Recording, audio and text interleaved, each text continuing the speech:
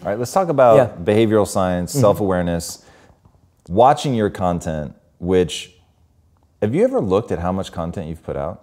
No. It's a lot, dude. Like when you search your name, like to go, because I normally try to watch like basically everything, and I was like, I give up. Like, it's really incredible. And going through that stuff, it seems really clear to me that you have massive self-awareness. And what would you say, like, is there a process for people to gain more self-awareness?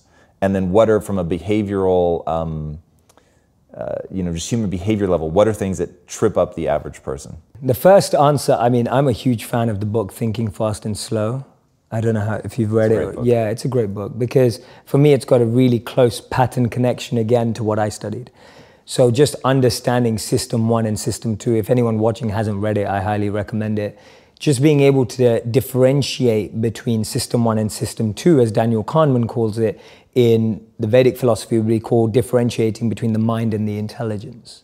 Knowing how to differentiate the voices in your head is the first level of self-awareness. So break down what System 1 and System 2 are. Absolutely. So System 1 is your initial response to anything that happens. It's a stop that I can't really say. So if you say something I don't like, my System 1 naturally would be a face that I pull that I'm like, I don't agree with that. That's the understanding of what System 1 is. It's your initial default reaction in the moment. That can be positive often. For example, if someone pulls out a knife, you feel scared and you run. That's System 1. That's a good thing. It's safe for you. But also System 1 is someone says something that hurts your ego and you start defending yourself immediately. That's a negative of System 1. That we would refer to as the mind. It's built up of conditioning. Those responses are conditioned. Those default elements are all there because of habit and continuous practice. The System 2 is more like the intelligence. What I would say is more like the parent. If you can consider System 1 to be more like a child, System 2 is more like a parent. It looks more at the long term. It looks more at the bigger picture. It processes that default reaction through a set of checking and metrics to decide whether that's true. The child is the one that wants everything right away, impatient, quickly responding, straight away reacting when it doesn't get what it wants. The intelligent parent, a good one, knows what the child wants and needs and what's better for it in the long term. Just starting there and being able to reflect and observe the different voices inside of us is a great place to start your self-awareness. Because the biggest challenge is that most of us don't know what we're listening to. And most of us don't even know that there are more than one voice inside of us. Just getting over that line is a huge win, because now at least you're trying to differentiate between what you're hearing, and that's going to help you make better decisions in the future. So that was answer 1. Does that answer your question? Yeah, oh yes. Yeah. And second one was? What, so that's awareness. Yeah. What are like typical things that trip people up so in your answer just now, it's like, okay, if you want to become more aware, just know that those two things are happening, right? You're going to have an initial response and then one that's more calculated. Now, be aware of these 2 or 3 things that are also coming for you. The biggest challenge is that there's just so much noise. It's like, have you ever had someone in your home, maybe it's your wife or maybe it's a friend or whatever, just play a really bad song too often? Right? Just playing a song that you really don't like. I actually heard my wife laugh because she knows how guilty she is. Right, okay, there you go, right? There you go. And you just play a song and you just think, oh, turn that off. And after a while, it's been on for so long that you become immune to it. Like it's just there and it's still on. It's there in the back of your mind and you didn't manage to turn it off. So the noise that I describe in life, whether it's your parents' expectations, whether it's society's expectations, whether it's your partner's expectations, all of those are like noise in the background. And that noise drowns out your ability to understand the mind and the intelligence. That's one of the biggest trip-ups. I gave a presentation called Build a Life, Not a Resume. It's also one of my popular videos. It's a very good video. Thank you, man. Thank you so much. And when I did the research, so you don't see this in the video because this research didn't make it into the video. But the research that I was doing was around the most common resume lies.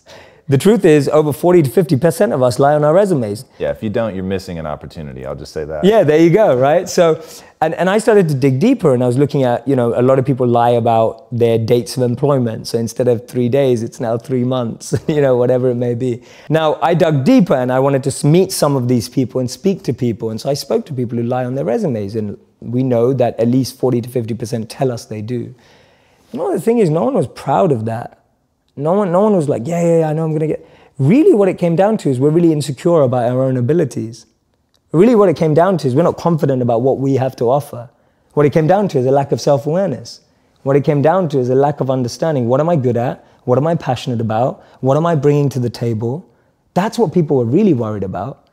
They were worried about the job, but when you dug beneath the surface, the real behavioral trait that was coming out was insecurity and being unconfident about one's potential. That tells us a lot. That indicates a lot about human behavior and human nature.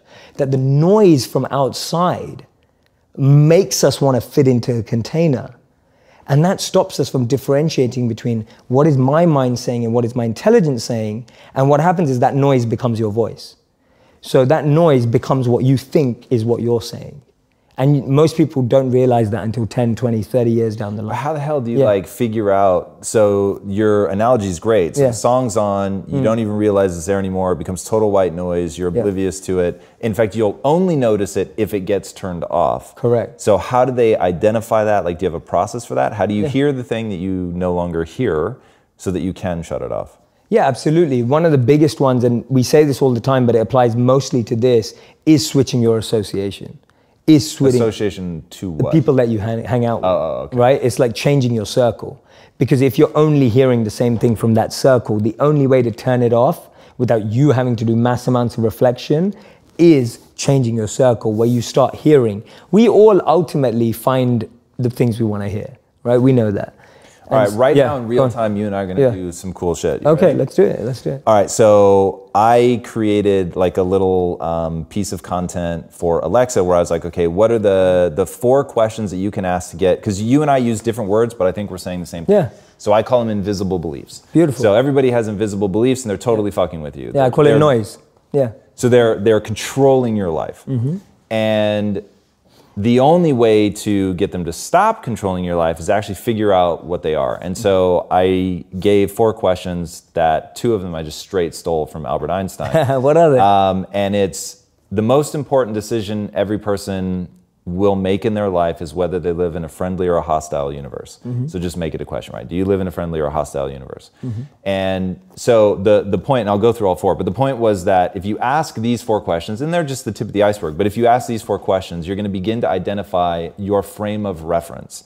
Basically just trying to get people to frame themselves as either optimistic or pessimistic, which I think is sort of the big ham-handed like first thing you need to become aware of. So first, do you live in a hostile or friendly universe?